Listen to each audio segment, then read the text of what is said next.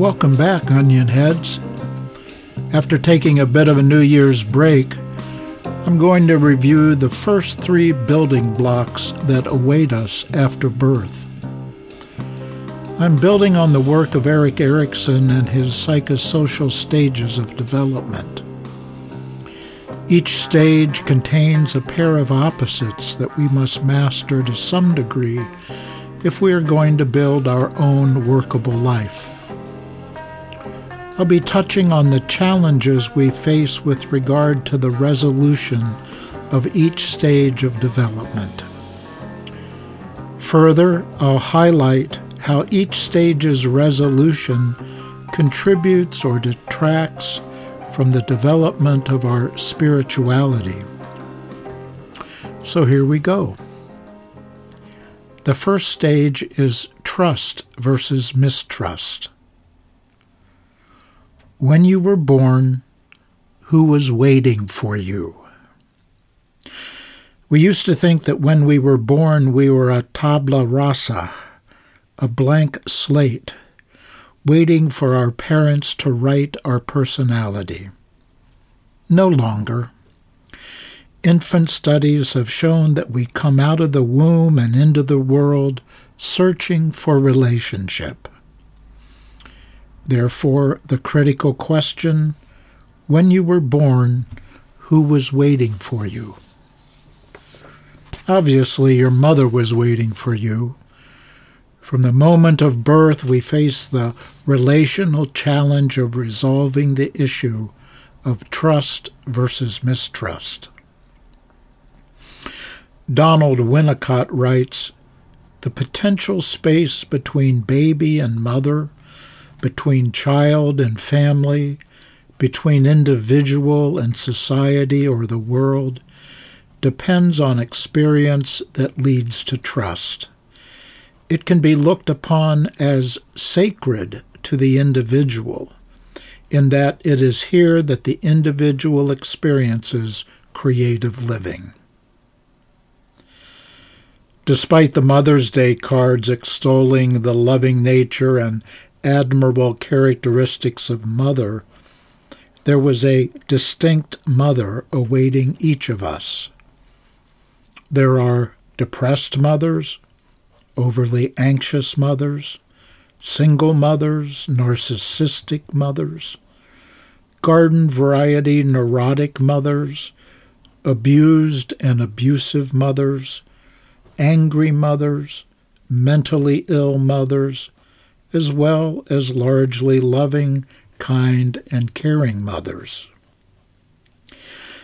The phrase, the good enough mother, was coined by the aforementioned British pediatrician and psychoanalyst D.W. Winnicott. The good enough mother creates her relationship with her baby with attunement to her baby's needs.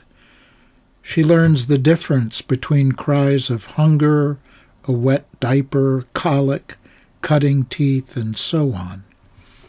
She gazes lovingly in her baby's eyes while breast or bottle feeding.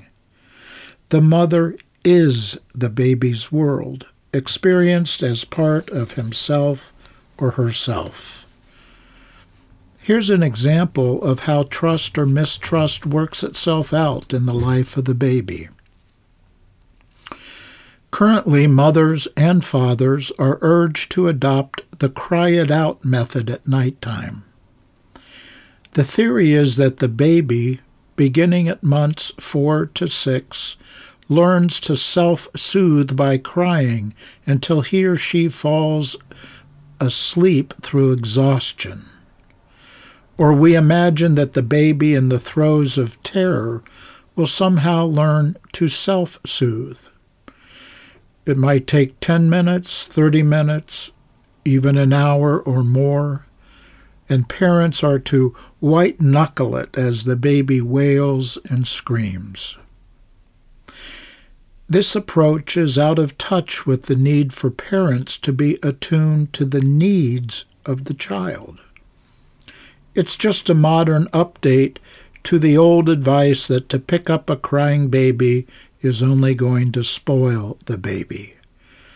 Instead, what we consider at this time is that babies experience something like dying if left on their own to cry unceasingly. An infant is not capable of self-soothing, and crying it out does not create a child capable of self-soothing. An infant learns to self-soothe by internalizing the calm, soothing presence of the mother or father, and it takes time for the baby to experience the consistent soothing by the parent.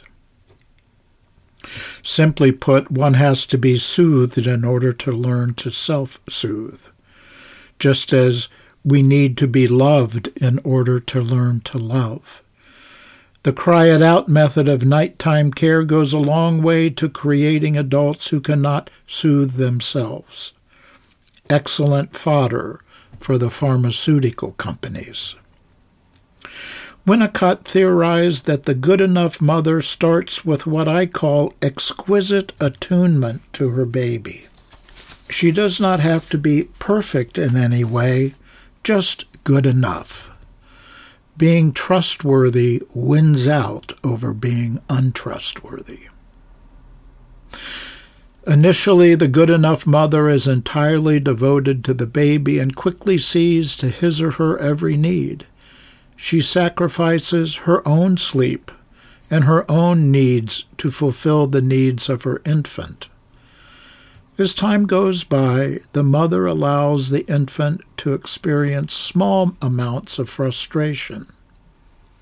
She is empathic and caring, but does not immediately rush to the baby's every cry.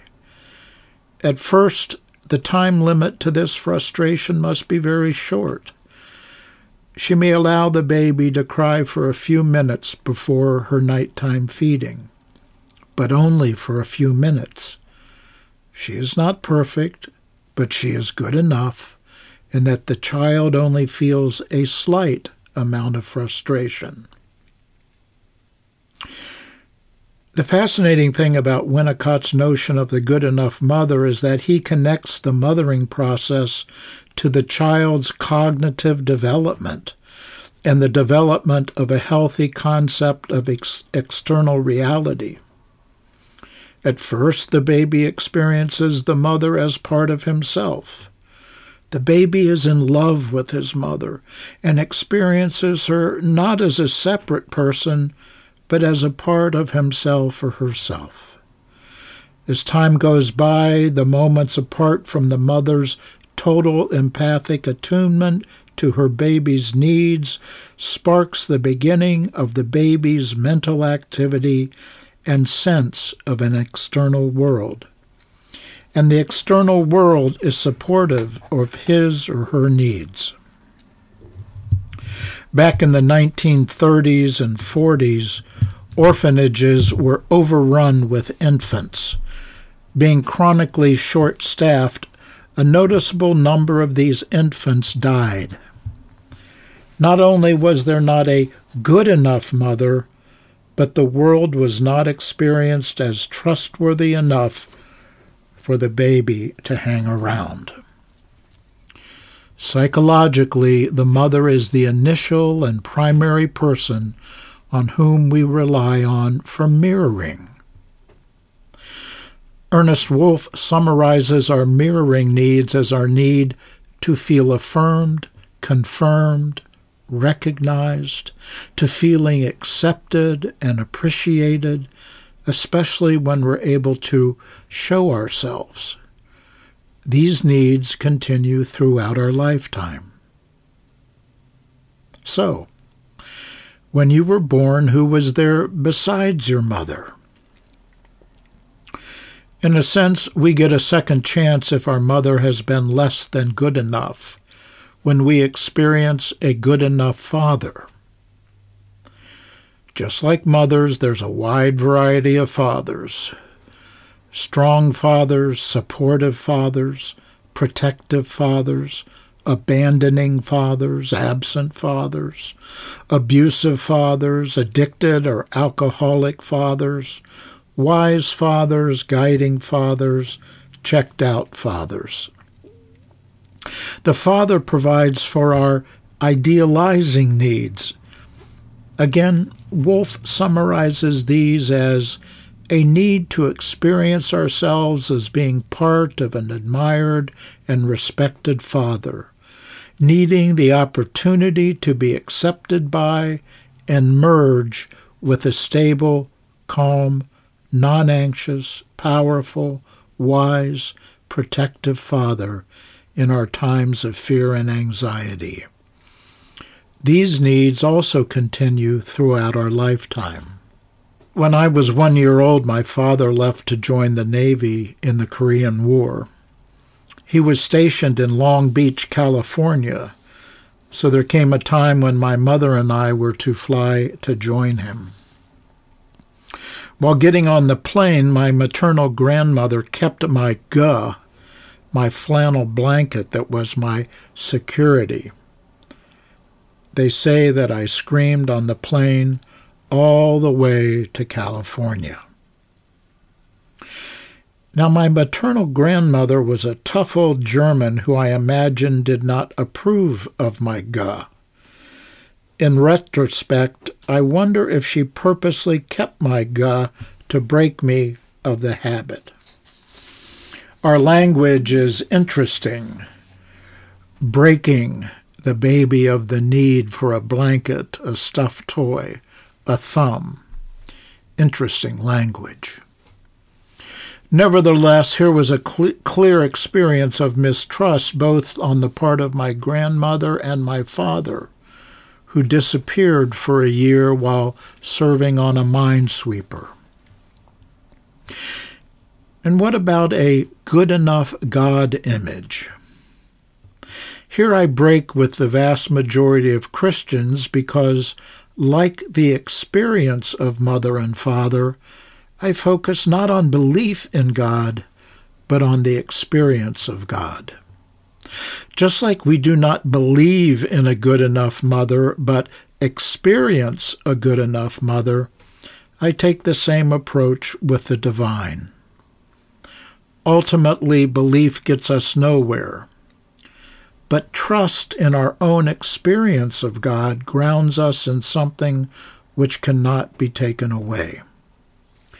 As a pastor, I suggest that belief will not be adequate as we cross that wide river to Jordan as we lay dying.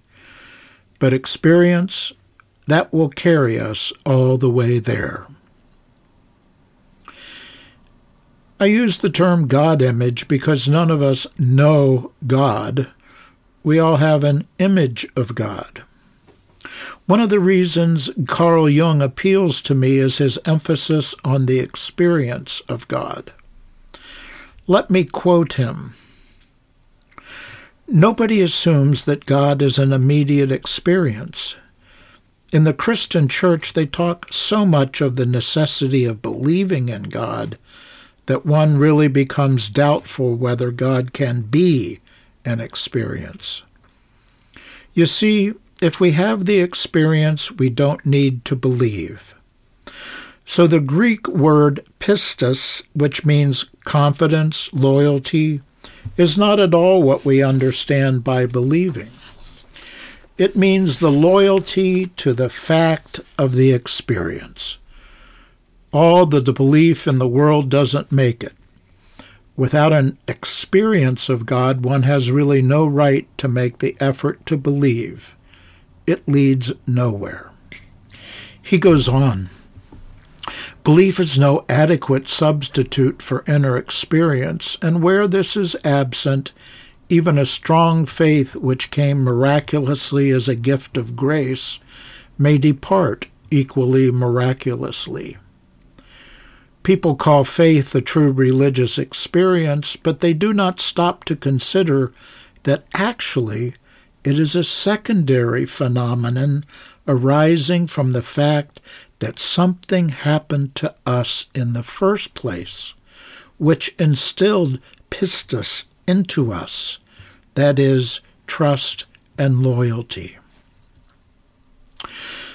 The man who taught me preaching theorized that as the men and women who had first experienced Jesus began to die, the initial communities of faith began to write down their experiences. And this is how we came to have the Gospels. And then we have Paul, who experiences Christ on the road to Damascus. But then these first-hand experience people died out, and the emphasis on the church moving forward became on faith as belief rather than faith as experience. These first experiences of mother and then father create the building block of trust. And out of these good enough parental experiences comes the virtue of hope. Hope that the world will respond to us in positive ways. Hope that we will make it through difficult experiences. Hope in our relationships. Hope that there is a life beyond this one. These good enough parental experiences yield a healthy dynamic of being both able to give and take in relationship. This is critical, as we all have had the experience of people who are not able to receive, but only give, and others who cannot give, but only take. This matrix of trust and mistrust impacts our life in countless ways as we grow and mature. And of course, there is also enough disruption, disappointment, discouragement in our experiences of the primary caretakers that we also have experiences that create mistrust. If trust outweighs mistrust in significant ways, then we can tolerate the mistrustful experiences. So I'm not saying it is black or white, trust or mistrust. There is a healthy mistrust. That's why we have such words as naive, gullible, and susceptible. We use these words when we discover to our detriment that we have trusted the wrong person. There are people who take the stance of trusting every person until they're proven wrong. I don't find this helpful. Better to take relationships slowly until one experiences over time whether a person is trustworthy or not, or discover that the person can be trusted in some ways, but not others. It is also not safe in dating situations to dump your whole life story on the first date. It creates pseudo-intimacy, which momentarily might feel nice, but in the long run doesn't work in building a trustworthy relationship. Don't cast your pearls before swine. Now, if the parents are not trustworthy, we learn to take our needs to other people who cannot fulfill them. Or we take the stance of only trusting ourselves, refusing help or support from others. Mistrusting everyone is a bit paranoid. The world really is not out to get you, although you may experience, as we all do, the unfairness of life more than we would like. This business of trust and mistrust is tricky business, something we sort out over a lifetime. One of the priceless contributions of Heinz Kohut and self-psychology is the view that our sense of self can find healing ongoing under the right circumstances.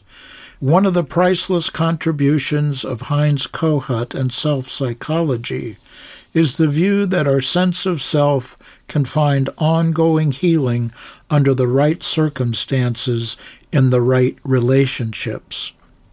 For example, when I was about 4, my paternal grandmother married Walter Jewett, a railroad engineer.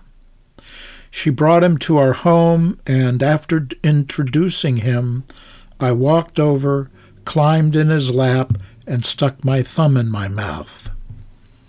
Intuitively, I knew this man was safe, and it turned out to be true. He was a gentle, kind giant whose framed photo sits on the shelf above me. And so it has been for me throughout life.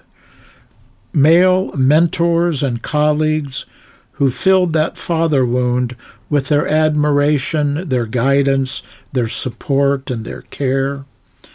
Pastor Bernhard, Arnie Carlson, Bob Schultz, Joe Major, Boyd Cook, and my analyst, Tom Kapuscinskis. Female mentors and colleagues who have provided psychological needs would be Emily Haight, Susie Pangell, Jeanette Roberts. There have been older women who surrounded me with love. Grandma Hazel, my aunts, who were not really aunts, Ruby and Ada. In their eyes I could do no wrong. One of my wonderful memories is sitting around the table playing euchre at Cedar Lake in a cramped camper surrounded by these women, listening to the sloshing water, nestling into the other RVs and campers, all lit at night by Christmas lights. And then there is my primary trustworthy person, my wife Deb, who provides me with more than a good enough experience as a partner. If the parents are not good enough, my experience is that there are other fathers and mothers waiting to be discovered. Don't keep going back to the well that has already proven itself to be dry and empty. That's all I got. Hopefully it's been good enough. The song that follows, The Bottle, by Gil Scott-Heron, speaks of the destruction rendered by those who are trapped in the bottle, a breeding ground for mistrust for those around the alcoholic. Next time we'll look at the second building block for life, autonomy versus shame and doubt. See that black boy over there running scared. His old man's in the bottle. He done quit his 9 to 5 to drink full time. Now he's living in the bottle. See that white boy over there running scared.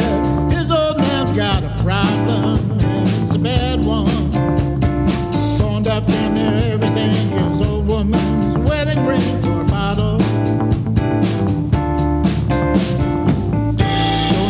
It's a crime. Time after time, people living in the bottle. People showing up in the bottle. Listen to me, see that picture show was fine before she started drinking wine from the bottle. Said her old man committed a crime and now he's doing time, so she's in the bottle. There on the avenue all by herself, showing herself from the bottle. The preacher man tried to help her out, she cussed him out, hit him in the head with the bottle. Don't you think it's a crime? Time after time, people living in the bottle. People showing up in the bottle. That chance in the wrinkle scene